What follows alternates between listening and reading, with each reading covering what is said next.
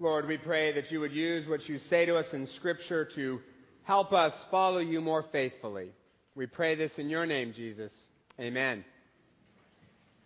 I want to say hello to those who are sitting in the narthex. Great to have you with us.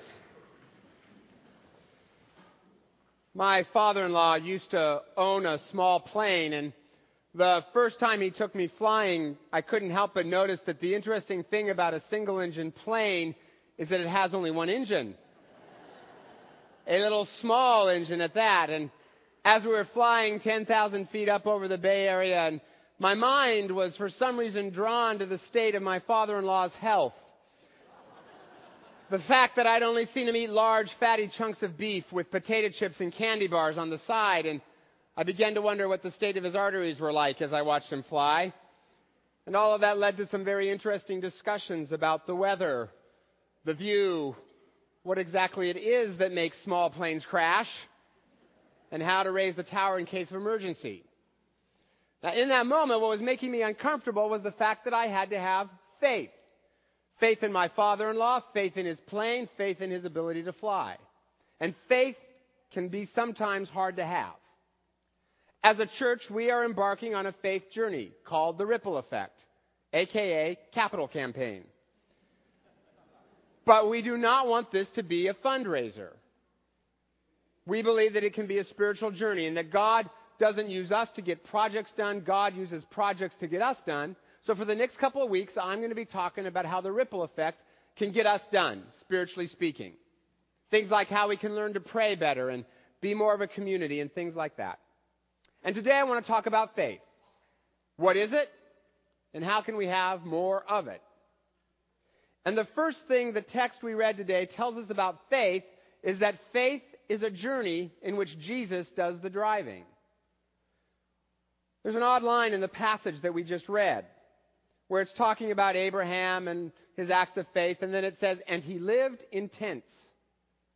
That's kind of an odd line. He lived in tents. Right? The author is talking about faith and theology, and suddenly starts talking about camping. Right? He lives in tents. But I think what the author is trying to get at in that moment is that there's a difference between a life that is lived in secure, predictable structures and a life lived in tents. People who live in tents are always on the move. They're always ready to pick up and move on to the next thing that God calls them to do. You see, in the Bible, faith is not something we believe in our head. That's kind of a post-Enlightenment idea of faith. But it's not in the Bible. It's not what we believe in our head. Faith is always a journey in which Jesus does the driving. And the Ripple Effect campaign that we're beginning today has been a long faith journey that began 5 years ago when some really smart people in our church started to notice a whole bunch of problems with the building up the hill where we have our youth and children's programs. For 5 years, we've explored every possible alternative to tearing it down. But after numerous studies, and we are Presbyterian, so you can guarantee that we studied it. It's been well studied. Numerous studies, second opinions. And after several years in which our elders have prayed and fasted over this question, they've discerned God calling us to do three things in three concentric circles of expanding God's influence. And you know them, many of you know about them, but I just want to review so we all start at the same place. The first circle is an $11 million project to replace the existing building with a larger, safer building. For our youth and our children to continue to learn about Jesus, for Eastside Academy to expand, for programs like KidReach, and all the other 775 uses per month that building gets. That's the first circle. But the faith journey didn't stop there, because for 50 years, the DNA of this church has been to make Christ known through serving our community and our world. And last year, through a series of coincidences that can only be described as God, a building became available in the Lake Hills neighborhood of Bellevue. So the second project our elders felt God calling us to do was to provide startup funds for a nonprofit Christian resource center known as the Jubilee Reach Center, where we can offer things like tutoring programs, drug and alcohol counseling, after-school programs. Down the road, maybe things like daycare or medical or legal clinics, where the youth, children, and families in our community can get their needs met. And it'll be $2 million to get that up and going. And the third circle is in Rwanda and Sudan, where our elders have discerned God calling us to work with an organization called African Enterprise. They've been around for about 45 years in 13 different countries. We feel called to work with them to build a center for street kids and vulnerable youth, many of them as young as 8 or 9, working as prostitutes just to survive. A center where they can come and get job skills and be placed in jobs so that they can support themselves. We'll also provide money to help kids in Sudan, southern Sudan, get clean water and education. That's the ripple effect. 3 circles of influence, all 3 having to do with children and youth. We didn't plan it that way. We weren't smart enough, but God was smart enough, and He did. All of it done in the name of Jesus so that these kids can know the God who loved them enough to die for them. The total vision is $14 million. We called it the ripple effect because like a stone that's dropped in the water sends out waves, we believe this church is called to send out ripples of influence for Christ in our church, community, and around the world. And this whole thing has been a faith journey, and it's been very clear that Jesus has been doing the driving. There's been all kinds of things that have happened that you just kind of go, wow, that had to be God. You know, the building where we are going to do the Jubilee Reach Center, the school district used to own that. And they worked really hard to help us get that building in such a competitive real estate market. And as we were doing our due diligence around that building, we met with various city officials, and each time we were meeting with them, they were so helpful, and so we felt compelled to say each time, you know we're Christian, don't you? You didn't know that, didn't you? And they said, yeah, we know. We love First Pres. We know what you're doing. You're doing things we can't do, so we want to help. Okay, when do government officials say things like that to churches? Right? Like that has to be God. This has been a faith journey. And look what God has done. You know, we started with a rundown building here in our church, you know, which is kind of a bummer. You know, rundown building, bummer, kind of depressing. And look what God has done. He's turned it into this exciting vision that's going to change a lot of lives. It has been a faith journey. And it's going to require a lot of faith to get it done because it's so big. Every year I meet with a group of pastors from large Presbyterian churches around the country. Doesn't that sound like a room filled with ego? And I was telling them about this project, this vision, and they'd never heard of a church doing a capital campaign this way before. An integrated vision to help others outside the church as well as meet the needs of the church, people inside the church. And they were fascinated. They thought it was visionary. They thought it was very bold. A few of them said things to me like, well, you let us know how that works out for you, boy. If you're here with us next year. Didn't know what that meant. And I am so proud of our elders for having a vision that is this big. A lot of churches wouldn't. And now we're asking you to go on a faith journey as well. Between now and May 21st, I'm asking you to do 5 things. They spell out the word peace. The first is pray for the kids in each of those 3 circles. Next, engage with God about how He might want you to participate in this campaign. There's a devotional available after the service that will help you do that. Invite you to pick one up. Pray, engage, attend all 5 sermons that I'll be preaching about this in the next 5 weeks. And one of the Ripple Effect desserts in the first week of May. You should have been invited. If you weren't, that's a computer error. Everyone's invited. If you can't come to the one you were invited to, go to one of the others. Pray, engage, attend, and then when you're done with all of that, commit. Whatever it is, you feel God leading you to commit for the next 3 years, to give for the next 3 years, over and above what you give to the operating budget to see this vision a reality. And if that's $1, well, praise Jesus. And if that's $1 million, praise Jesus. And neither one is more important than the other, as long as both represent not what's a safe thing to give, but a gift that requires faith. Pray, engage, attend, commit, and lastly, everyone is needed. Everyone.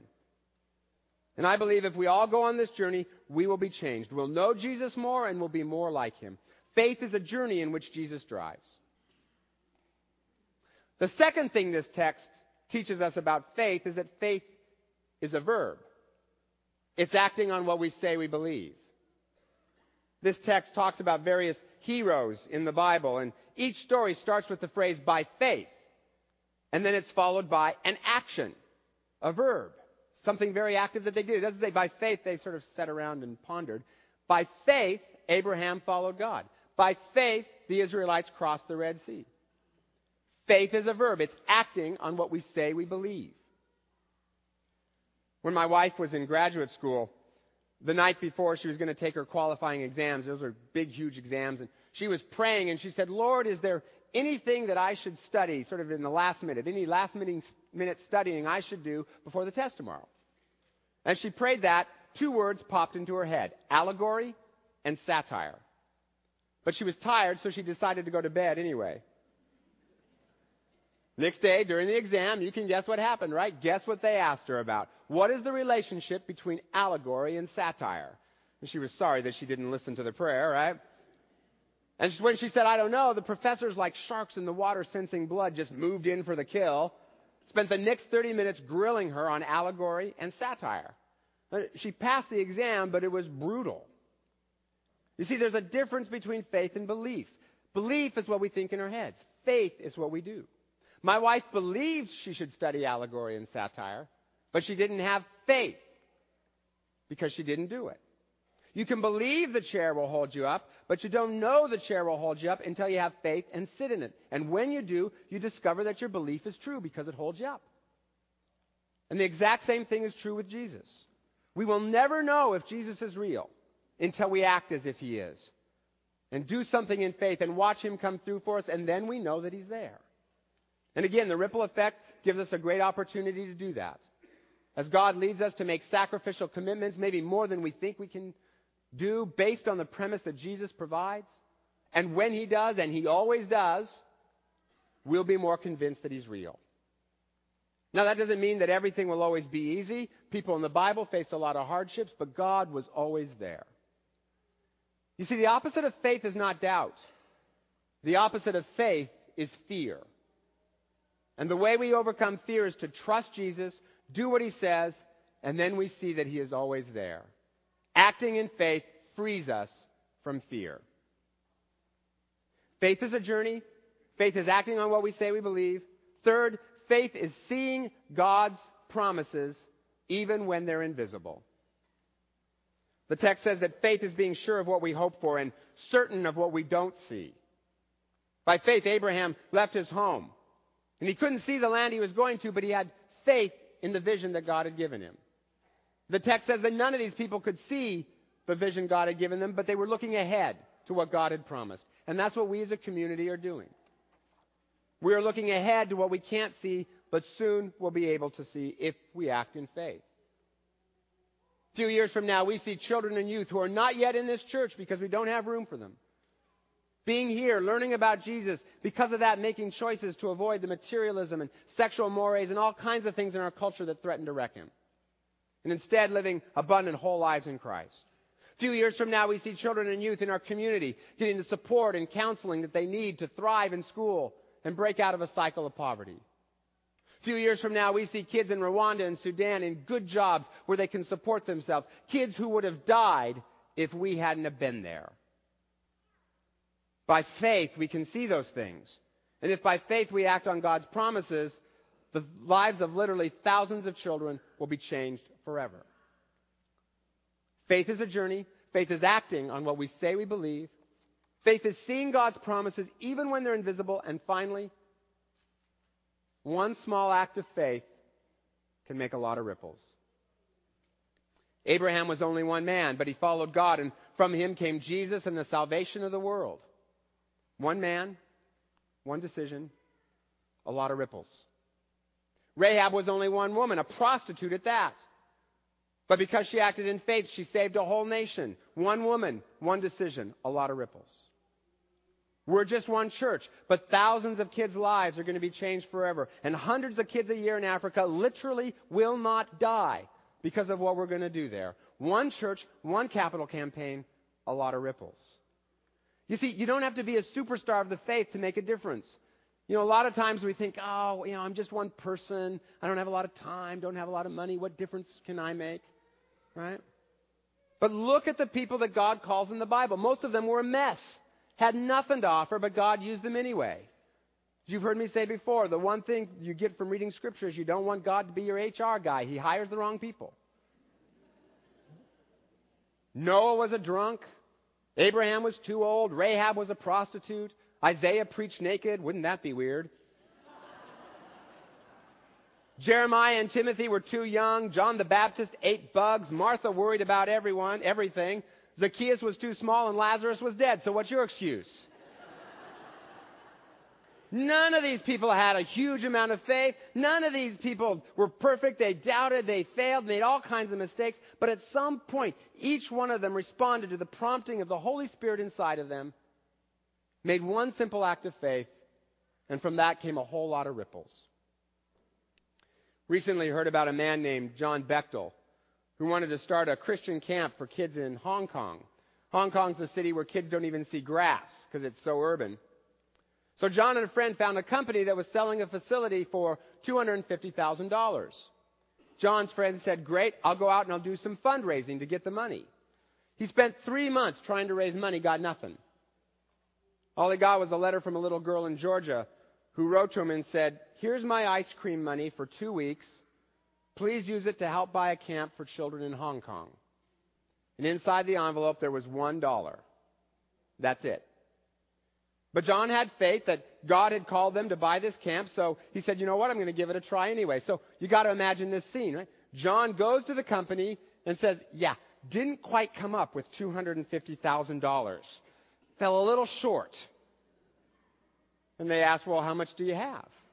And he said, "Yeah, that'd be $1. Mm-hmm." But then he went on to tell the story of what had happened, and they were so impressed with the little girl that they decided to sell the camp to him anyway, as an act of charity. And now that $1 bill hangs in the camp as a reminder of what God can do when somebody is faithful. And today, thousands of kids have gone to that camp, and thousands of kids have made Jesus their Savior and Lord. One little girl, $1, lots of ripples. That's what faith can do. And that's what faith is. John and this little girl took a journey with God where he was driving. They acted on what they said they believed. They saw God's promises even when they were invisible, and because of that, a whole lot of ripples, a whole lot of lives changed. Now, I'm not saying you have to go out and buy a camp in China to make a difference. As I keep saying, your act of faith may be as small as simply listening to a coworker in need. And all of us can go on this faith journey called the ripple effect and ask, "Lord, how do you want me to be a part of this?" And then on May 21st, we'll all come together, turn in our commitment cards that say what we pledge to give over the next 3 years, over and above what we give to the operating budget, in order to see kids' lives transformed in our church, community, and those kids in Africa who literally will not die because of what we're going to do. One church, one faith journey, lots of ripples. And that has been the story of this church for 50 years and counting. A group of people with this faith, this almost irrational amount of faith. Crazy, really. A group of people who, by faith, planted a church in Bellevue before there was a 520 bridge, when the east side was just forest and farmland. And by faith, they built a building they thought was big enough. And by faith, they had to build another one. By faith, they had to build another one. By faith, they had to build another one to handle all the people whose lives they were changing. By faith, they started a hunger awareness program that fed hundreds of people. By faith, they started housing at the crossroads to help low-income families get housing. By faith, they hiked into the jungles of Guatemala and adopted a village there. By faith, they incubated innovative ministries like Eastside Academy, Rwanda Partners, Auto Angels, Kid Reach. And by faith, they nurtured literally thousands of kids to know Jesus and to serve in His name. And now those kids are bringing hope in places like Africa and Nicaragua and to small farmers in Washington State. And by faith, that same group of people is going to reach more children and youth with the life-changing message of a God who loved them enough to die for them. Kids who will then live whole, abundant lives in Christ, counterculture lives that make a difference. Kids who will be lifted out of a cycle of poverty. Kids who literally will not die, and all of them given a chance to know Jesus in the process. Earlier this week, I heard a man say that one of his friends dismisses Christianity as, quote, just an indoor sport. And my first thought was, you ain't been to my church. A church that lives what it preaches. A church that acts as if by faith God can, has, and will do again exceedingly abundantly, beyond all we can ask or even imagine, by the power that is at work within us. And that by faith, that same God will make His kingdom come and get His will done in this church, on the east side, and all the way to the ends of the earth, by the faith of the people in this room. Lord, help us to respond to your call in our lives in faith. Help us to follow you. Help us to make commitments that don't necessarily feel safe, but that are filled with faith. And Lord, we will give you all the glory for the results. We pray this in your name. Amen.